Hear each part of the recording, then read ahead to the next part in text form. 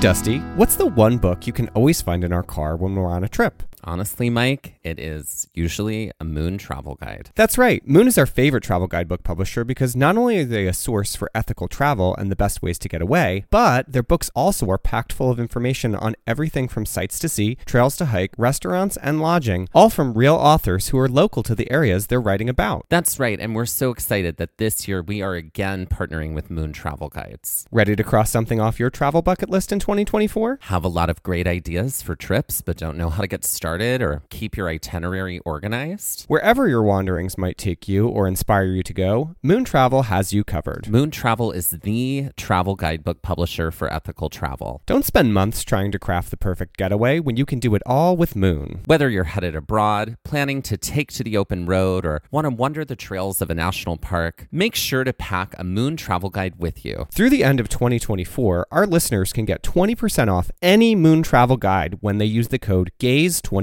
at checkout. That's amazing. And that is code GAZE24, GAZE24 for 20% off any Moon travel guide in Moon's entire library. And that is just for our listeners, and you cannot find that anywhere else. Be sure to visit moon.com. Head to our show notes and check it out and see Moon's entire collection of travel guidebooks.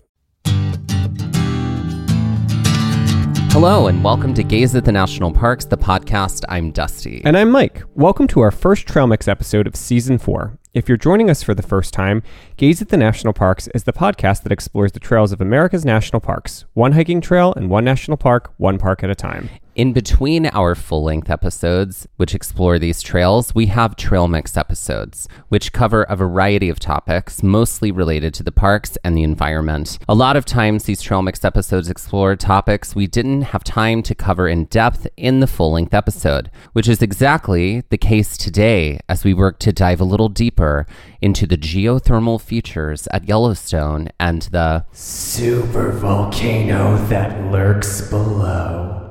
Well, sort of, but we'll get into that in a little bit.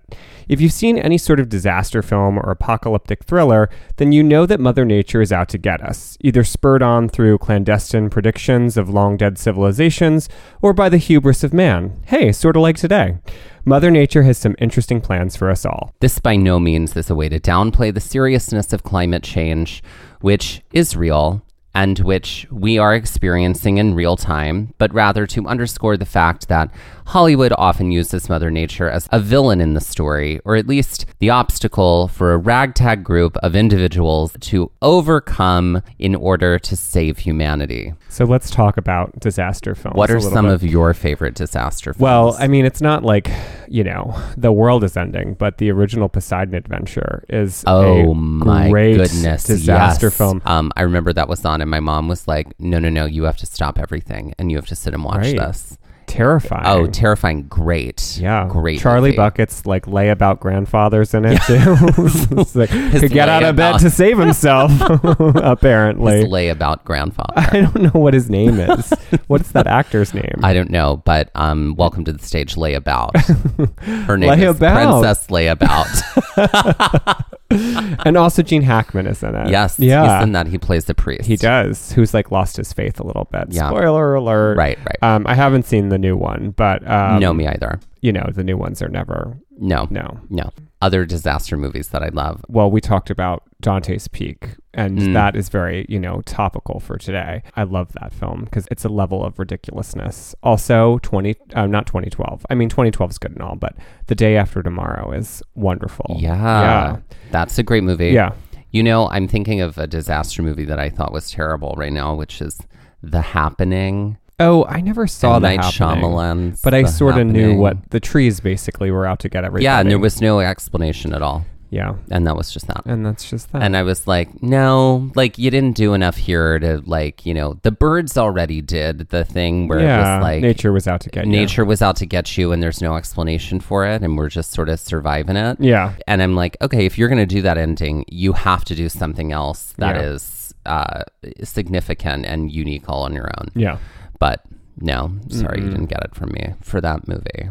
So in many of these disaster films, some looming weather event like the collapse of the Gulf Stream in the movie The Day After Tomorrow but also potentially real life, or the slowing of the spin of the Earth's core in the movie The Core trigger a series of events throughout the world that cause humanity to change and adapt to the new normal or face extinction. Just like the movie 2012, which you recapped for me on the trails of Yellowstone, when a series of events spurs the action toward the Yellowstone caldera erupting, which helps to drive the cataclysm facing the world at large. While often embellished to the point of hyperbole, these disaster movie events have root in science.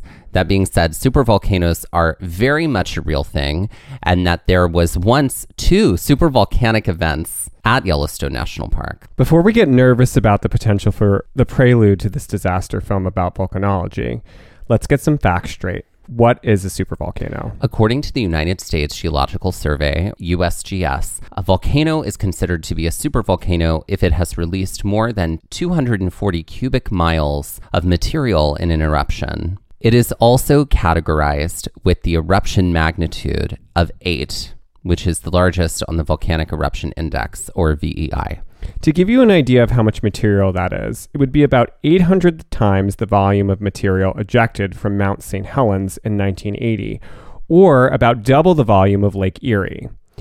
Let that sink in. Supervolcanic eruptions are nothing to mess around with, and in fact can have catastrophic effects on the global scale. Welcome to the stage, Catastrophic. Catherine Astrophic. Catherine Astrophic. Catherine Astrophic. We've got a lot of ones today. We do. Princess Layabout. Princess Layabout. And Catherine Astrophic. Mm-hmm. If we look at the VEI index from the 19th century and forward, we can see that many of the larger scale eruptions that occurred were in the 19th and 20th centuries. 21st century eruptions hovering mostly around 4 on the VEI scale and below. This is not to say that these eruptions had not been deadly or not caused damage, but when bordering on supervolcano territory, they aren't close. In the 20th century, there were several volcanoes that had eruptions in the 6 range of the VEI. Mount Pinatubo in the Philippines being one of the greatest disturbances to the atmosphere since Krakatoa in Indonesia, a 6 on the VEI scale, which erupted in 1883, and Mount Tambora in Indonesia in 1815, which was a 7 on the VEI scale. While not technically a supervolcanic eruption based on the VEI scale, Mount Tambora impacted plenty. The eruption was so great that the following summer of 1816 was anything but, as global temperatures in the northern hemisphere were way below average, and several weather-related anomalies were recorded. Despite all this volcanic activity, and there's been plenty, there hasn't been a supervolcanic eruption in 26,500 years, with the eruption of New Zealand's Taupo volcano. Along with Taupo and Yellowstone, other previous supervolcanic eruptions have been identified in California's Long Valley, Colorado's La Garita Caldera, Bolivia's Cerro Guacha, and Chile's La Pacana, among others. We say supervolcanic eruptions rather than supervolcanoes because it is worth noting that supervolcanoes can have eruptions that just aren't super or are relatively normal. And while Yellowstone has had 2 supervolcanic eruptions in its past, the last was a lava flow from 70,000 years ago. Just because the volcano once was a supervolcano does not mean it will continue to erupt that way. So why has the term supervolcano and the fear associated with it become part of the zeitgeist when it's incorrect? Well, the media, of course.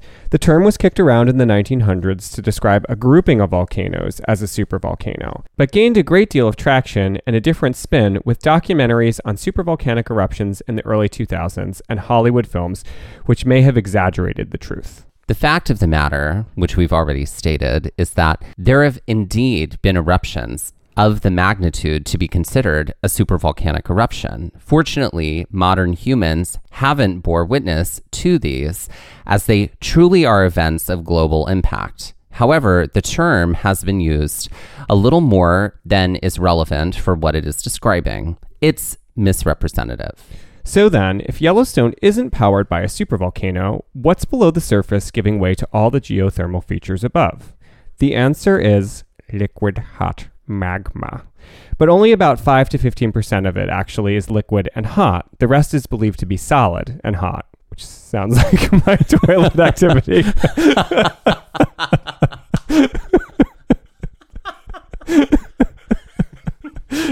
Looking at a diagram of the depths below Yellowstone, there are several areas of molten rock. The two closest to the surface are the rhyolite magma chamber, which is above the basalt magma chamber. The basalt partial melt, as it is known, is heated by the mantle plume below, which heats the rhyolite partial melt, in turn creating the geothermal features seen at the surface. In fact, without this volcano and the magma chambers that rest below the surface, these features would not be possible.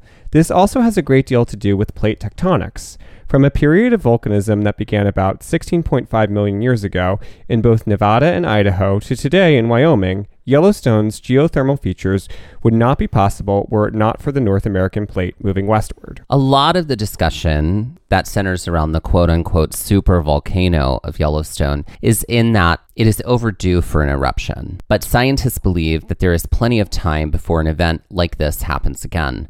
And when it does, they believe that it is unlikely to be a supervolcanic event, especially with what magma is still liquid in the chambers below the surface. What scientists have been able to observe is an uplift or rise and a subsidence or shrinking of the entire caldera throughout several years. Starting with the initial study in 1975 till today, the Yellowstone caldera has raised and lowered through what scientists believe is a sort of pressure release to the entire area, which may be preventing future eruptions. All in all, while Yellowstone is indeed powered by magma below the surface, it is unlikely that in our lifetimes we will see an eruption, and even more unlikely that we will see the Yellowstone caldera turn into a supervolcano once again. And let's end this episode with a game.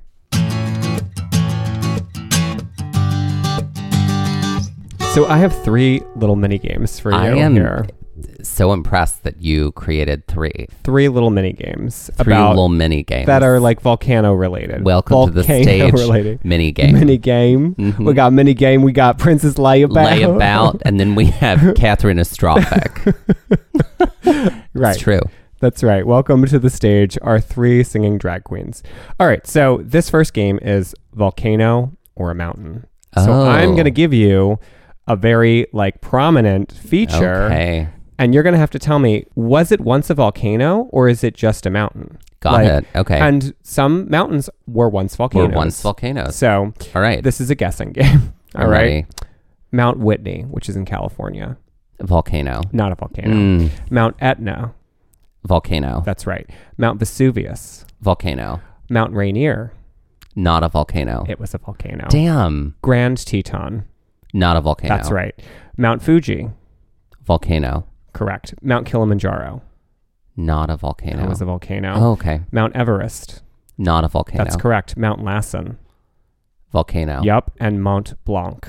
Not a volcano. That's correct. Look at you okay. go. I got all right. most I know of some those. of those are tricky though. Okay. But that was cool. That was great. All right. This is a game about plate tectonics. It's called forward, backward, and side to side. So there are 3 different ways that plates can move. Okay. Mm-hmm. There's convergent and subduction. Do you know? I'll list them all, and then I want you to see if you can tell me if you can remember the diagram from science class. So convergent/subduction, divergent, or transform. So the 3 you named convergent/subduction, divergent, and transform. Okay. Think about the title of the game: forward, backward, and side to side. Okay. Which ones go together? Yeah. Which ones go away from each other? Which ones? So I think side to the side? first one, which is Convergent subduction. they're coming together. They're That's coming correct. out one another. That's correct. And that's where we see a lot of volcanism happen in convergent zones. Right. Mm-hmm. And that, okay. So then the second one, Divergent. is when they pull apart. That's correct. You do also have some volcanism there. They create because it opens up essentially. Right. And then the last one, transform, is side to side. Great. Exactly. So each of the answers in this game are going to either be forward, backward, side to side, convergent, subduction, divergent, or transform. So you just have to guess. Great. Okay, great. In basketball, this position is played by an offensive player along the sides of a basket. A basket. It's a forward. That's correct. This popular YA book series set in the future where adults are divided into 5 factions. That would be divergent. That's correct. What might describe the pace of an expectant father in a hospital waiting room? This is a combination of 2. It's a little bit of a curveball. Forward and backward. That's correct. What Optimus Prime does when he becomes a Mack truck? transform. That's correct. In yoga, wheel pose is sort of like trying to be the utmost helpful to someone. A wheel pose? Mm-hmm. Backward? Yeah. But if I was trying to be utmost helpful to you, like to a fault, I would be doing this. It's sort of like what wheel pose looks like. If I did this... Bend over backwards. That's right. I'm bending over backwards. In volleyball, when the serving team earns the right to serve by winning a point. Spike. No. Not a term. No, I don't know. Forward. No. What is side out? And lastly, if you kidnap someone who was the passive party in bed, this would be? Sub something. Subduction. I was really proud of that one. Subduction. That's right. Okay. All and our right. last game is called Great Balls of Fire. In nature, fireballs are often associated with meteoroids or shooting stars entering the atmosphere. Finish these three I'm sorry. Wait, did you say meteoroids? Meteoroids. Meteors. There's the asteroids. Meteors. There's the meteorites. And you said meteoroids. Mm-hmm. Okay, great. Moving on. Finish these astral song lyrics and bonus points if you can name this out-of-the-world artist who sang them. Okay. All right? For 1, starlight, star bright, bump, bump, bump, bump, bump, bump, starlight, star bright, bump, bump, bump, bump, bump, bump. Oh, is it David Bowie? No. I don't know. Starlight, star bright, first star I see tonight. Starlight, star bright, make everything all right. Who is Madonna? I take your gay card again. We're really got a blind spot for Madonna these days. Apparently. All right. Look at the stars. Look how they shine for you. And that is yellow. Mm-hmm. Can you finish the lyric? And everything you do. Mm-hmm. And it was all yellow? Yeah, they were all yellow. They were all yellow. And who's the artist? Coldplay. That's correct. Okay. There's a star. Who is the lead singer of Coldplay? Is Chris Martin. Chris Martin is consciously uncoupled from Gwyneth Paltrow. Aren't they fully divorced at this point? Yes, yeah. But she has called it a conscious uncoupling. Mm-hmm. Great. There's a starman waiting in the sky. He'd like to come and meet us, but... No. He thinks he'd blow our mind. That's David Bowie. All right. That's and the last one. I figured there was a David Bowie one in there. The last one I don't think you're going to get. Well, this is the curveball. Good morning, starshine. Bum, bum, bum, bum, bum, bum. Okay, well, that's from the musical Hair. Bum, you twinkle below. From the musical Hair. Well, it's Oliver Audenetta. Mm-hmm. Mm-hmm. And I think he's singing a song from the musical Hair. Do you know the lyrics? I don't know the rest of them. Good them. morning, starshine. The earth says hello. You twinkle up above. We twinkle below. There you go. And that's that.